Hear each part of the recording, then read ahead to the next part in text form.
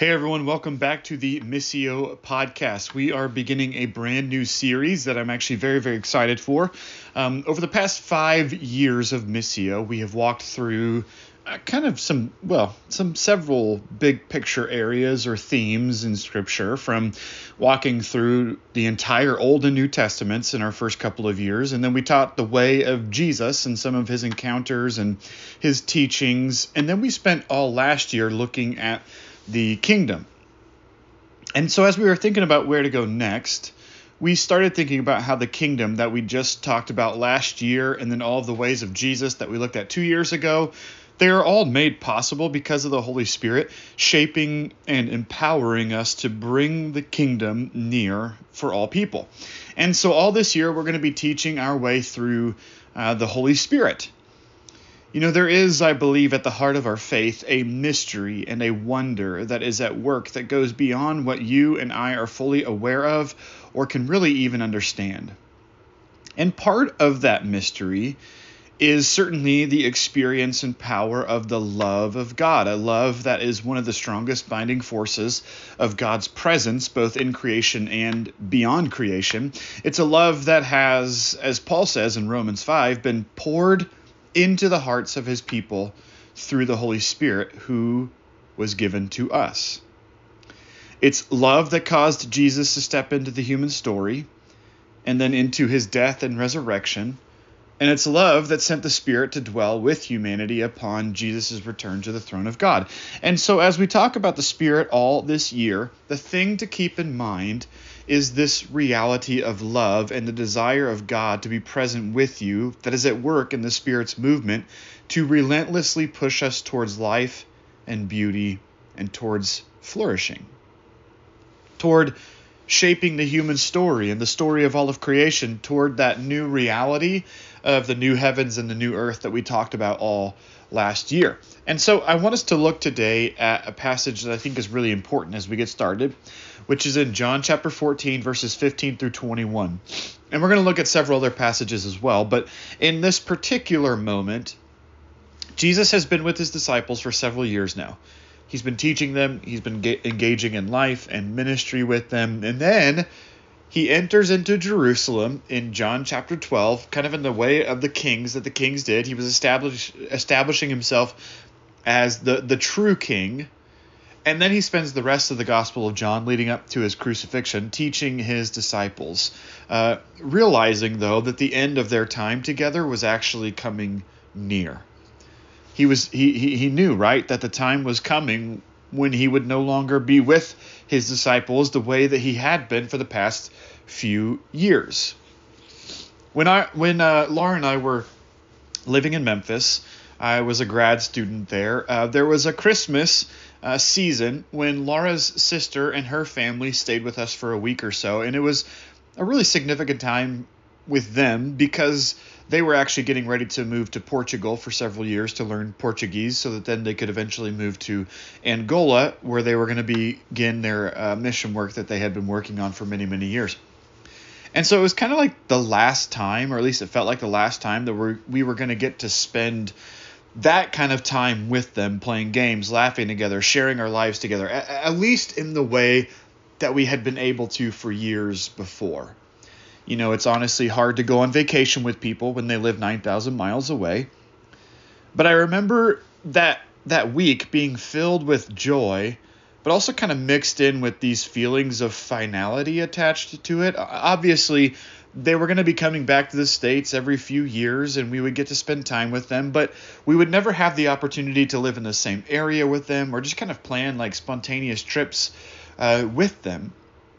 And so I just remember very distinctly this feeling in the pit of my stomach as we were saying goodbye to them. Like I didn't want them to go, but I was also excited for them to begin this dream of working in Africa that they had had for years and years.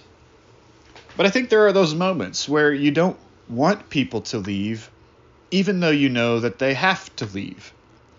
And in those moments, there is probably this mixed bag of emotions that kind of swirls inside of us, deep within inside of us. And I imagine that that's what the disciples were feeling in Jerusalem with Jesus in these final days with him. They had been with him for 3 years. They had seen him march through the streets of Jerusalem, being declared king, and yet Jesus begins to talk to them about the necessity of his departure, talking about his betrayal, about having to leave. And it doesn't take a lot of effort to imagine the disciples having that feeling in the pits of their stomach as they realized that Jesus was serious and that things were about to change. That the moments of walking with Jesus, learning from him, laughing with him, and more were all about to end. And so this is actually what I love about John chapter 14, because there is this undeniable truth about Jesus that we begin to see in this moment in John chapter 14. As Jesus' love for his friends swells inside of him, and he sees them as they are in that moment. He sees them as his friends and his family. And so much of what he says to his friends in John chapter 14 has to be interpreted through that lens of his undeniable love and care for them. As he sees their confusion and their bits of kind of pain and uncertainty, as he sees on their faces the turmoil that is taking place within them, knowing that their leader and friend is about to leave. And so Jesus says in John chapter 14, verse 1, he says, "Do not let your hearts be troubled. I am going to prepare a place for you, but I will come back and take you with me. You know the way to the place I am going." I think sometimes we read Scripture with whatever emotion that we are feeling within us in the moment, which isn't necessarily always a bad thing, but it can perhaps artificially impose our own assumptions on the text that aren't actually there. So if we are having a rough morning with our kids or with a friend or whoever, and then we read this passage, we could potentially read what Jesus is saying with the same kind of frustration that we were experiencing just moments ago, right? So we could read this as Jesus kind of scolding his disciples, like, "Don't be afraid. How dare you be afraid?" Rather than him saying this from a posture of love. Because again, Jesus sees the inner tension of his friends, and I think it causes his heart to swell for them. This isn't a command that he is directing at them. It's the deepest moment of compassion that he is feeling for them. And so he says, "You know this place that I am going," to which Thomas responds by saying, "We don't know where you are going, so how can we possibly know the way?" And again, this was not some static or robotic response by Thomas. It was filled with emotions, ranging from hurt and despair, longing, and uncertainty. And Jesus answers with one of his most well-known sayings. He says in verse 6 of chapter 14, "I am the way and the truth and the life. No one comes to the Father except through me. If you really know me, you will know my Father as well. From now on, you do know him and have seen him." So last year at Missio, we kind of talked about this idea that Jesus' second advent, this future return of Jesus, would bring completeness and wholeness, healing, and would make all things new. It would restore all things so that there was no longer going to be hurt or thirst or war or pain or anything like that. And in this moment, Jesus is trying to help his friends understand that the future perfect kingdom is about to be unleashed. It's about to be poured out, which poured out is a term that we're going to be looking at all year. But it's going to be poured out because of his love that he has for his disciples and his people. And so then we get to this passage that I want us to sit in with today. Starting in verse 15, Jesus says, "If you love me, keep my commands." Now, Jesus is essentially asking them a rhetorical question in this moment. If you love me, which he knows that they do love him, which basically I feel like he's saying, since you do love me, keep my commands. And right before this, in chapter 13, Jesus tells them that he is giving them a new command, which is to love one another.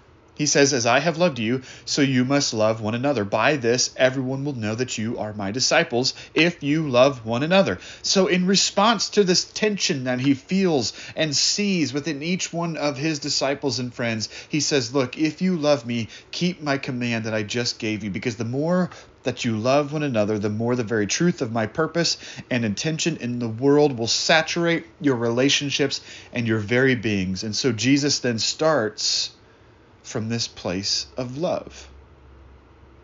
He continues in John chapter 14, "And I will ask the Father, And he will give you another advocate to help you and to be with you forever, the Spirit of truth. The world cannot accept him because it neither sees him nor knows him, but you know him, for he lives with you and will be in you. I will not leave you as orphans. I will come to you. Before long, the world will not see me anymore, but you will see me. See again, Jesus knows that he has to leave. But part of Jesus' departure meant the arrival of the Spirit to be the very presence of God, the very presence of Jesus within people forever. And because of the Spirit, he tells them, you will forever have me near you and you will be able to see me. Basically, he's saying, yes, I'm about to leave, but just wait because it's going to get even better in a bit because my presence that you have been walking with and talking with and seeing every day for the past 3 years is coming back and is actually going to live in you forever. Jump down to verse 25 of John chapter 14. It says, all this I have spoken while still with you, but the advocate, the Holy Spirit, whom the Father will send in my name, will teach you all things and will remind you of everything I have said to you. Peace I leave you, my peace I give you. I do not give you as the world gives. Do not let your hearts be troubled, and do not be afraid. So last year, obviously, we wrapped up Advent, and this was not that long ago, at the end of last year. And we talked about this idea of peace during Advent. And one of the things that we noticed was how peace, kind of broadly in our world, tends to be tied to you as an individual, personally, right? Or your immediate group of people that you are most intimately connected with. And then from there, it branches off to include whatever and whoever you are most passionate about.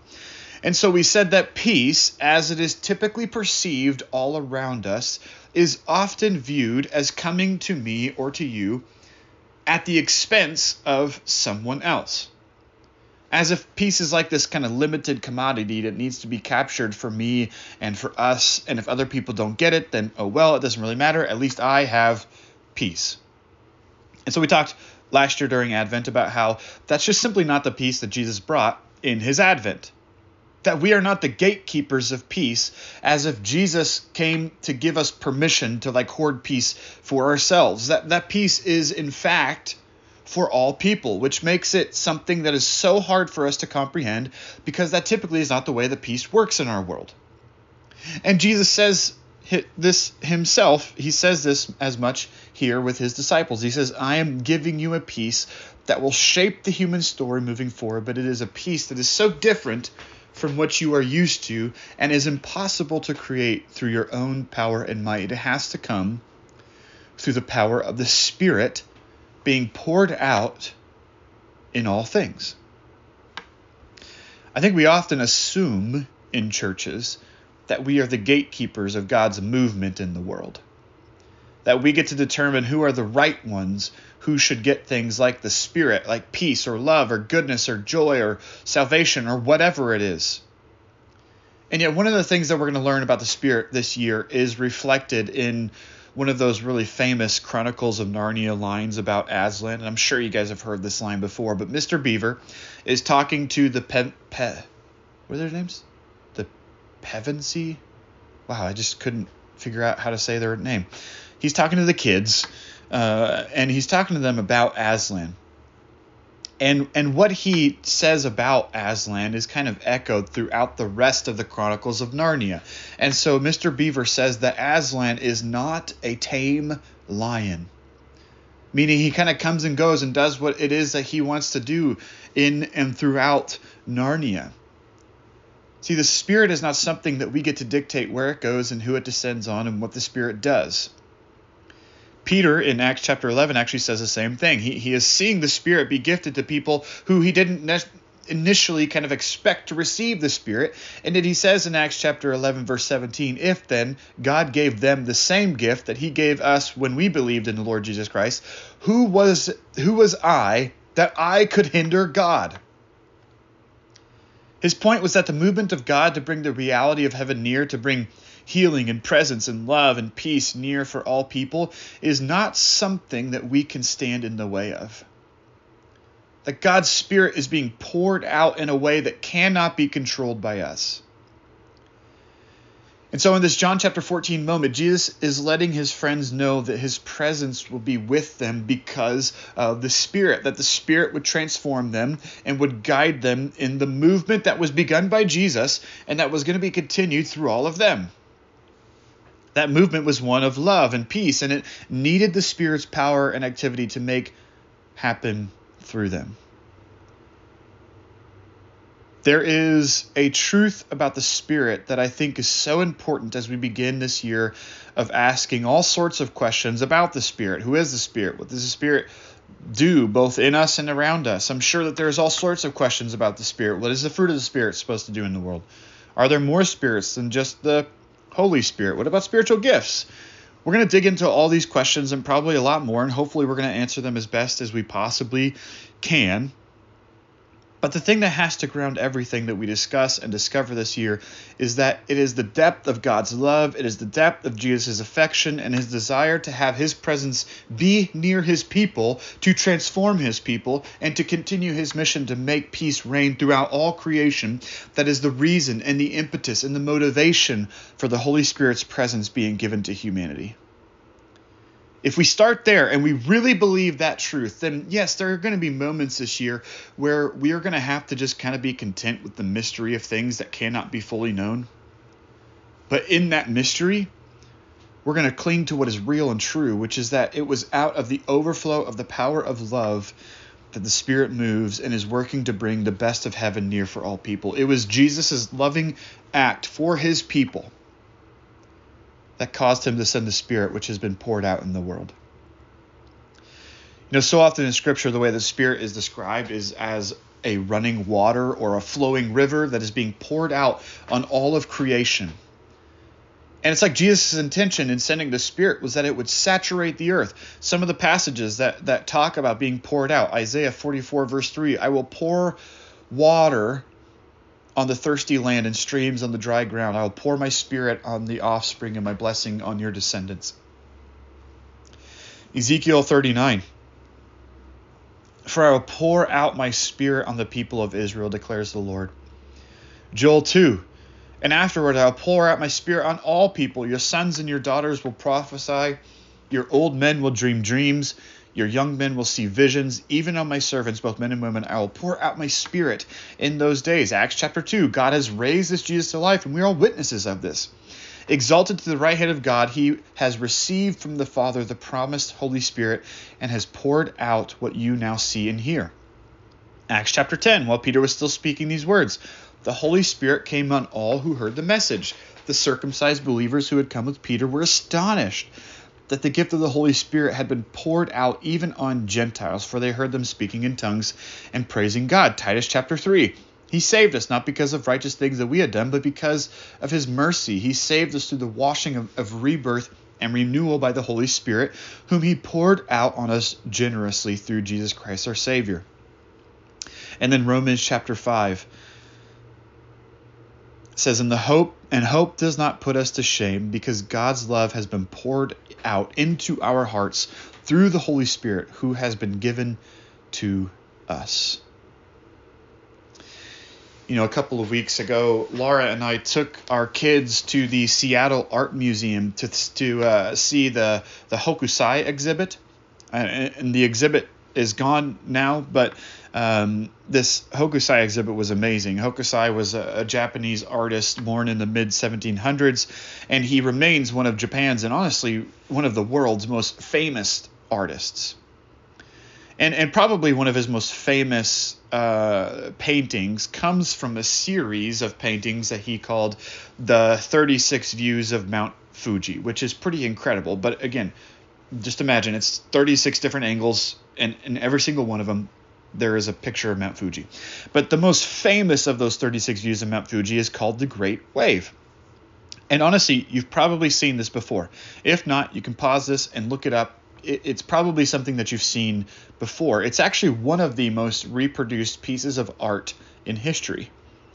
But the image shows this huge wave with a couple of boats that are either riding the wave or they're about to be crashed into by the wave. And then kind of smaller in the background is this view of Mount Fuji. Now, all too often, when I imagine the ocean, I picture it as this menacing death trap of fear and destruction. Mostly, this is because I'm a gigantic baby and the ocean scares me. But I was surprised when I looked at this wave by Hokusai that instead of fear, what I saw was power in the midst of beauty, movement and life saturating the scene. And as I was preparing for this teaching, introducing the Spirit, my mind kept wandering to Hokusai's great wave, imagining the Spirit moving with power, uncontrolled by humanity, but gifted out of a love and desire to bring life to the world in a way that was just not simply experienced except through the Spirit. I think the Holy Spirit can often feel like a scary thing to dig into. There are plenty of unknowns when it comes to the Spirit. Do we really buy into the unseen spiritual force of power and movement? How do we make sense of something that feels mysterious in countless ways and just simply unknowable in others? But when we start by reminding ourselves that the Holy Spirit is the embodiment of Jesus' love for you and me, given so that we could experience the overwhelming peace of God in our world, then the rest, I think, gets sifted through that lens, and becomes this beautiful and powerful, life-giving movement in our lives and in the world all around us. I was having a conversation with a friend about the Spirit this past week, and we were discussing some of the misconceptions about the Spirit, which we're going to dig into a lot of the misconceptions that are around the Spirit this year. But we were talking about how often in churches we talk about the Spirit like there is like this moment in time in a person's life where the Spirit shows up and zaps you, imparting you with some specific gift that was ripped out of a list in Scripture on spiritual gifts. A list which was never meant to be used as like some kind of drop-down menu for your new spiritual power that God was giving you now. And we were discussing how so much of the role of the Spirit in Scripture was less about figuring out what gifts you had been given, like speaking in tongues or prophecy or whatever, and it was more about creating language around understanding the Spirit so that we could begin to live our lives noticing the Spirit and His work all around us. So much of the deficiency in our understanding of spiritual things, I think, has less to do with whether or not the Spirit is actually alive and active in us and around us, and it's more to do with our lack of knowing how to see and understand how so many of the things that take place all around us are a result of the Spirit's movements in those things. And so this year is less about giving you all of the information that there is on the Spirit or the spirit world, because that would be simply impossible to do in a year. But rather, our goal is to help put some language to the Spirit that will help all of us to start noticing the constant movement and activity of the Spirit both in us and all around us. The Spirit was sent out of a deep love for you and I and for all people and all of God's creation. The Spirit is the very presence of God with us, transforming us and guiding us to be people who are bringing God's peace into a hurting world in a way that will shape all things moving forward. So I'm actually really excited for this series this year. And my prayer is that we are awakened to the movement of the Holy Spirit, both in us personally, but also in us as a church this year. Thank you for listening, everyone. I hope you have a wonderful week. Bye.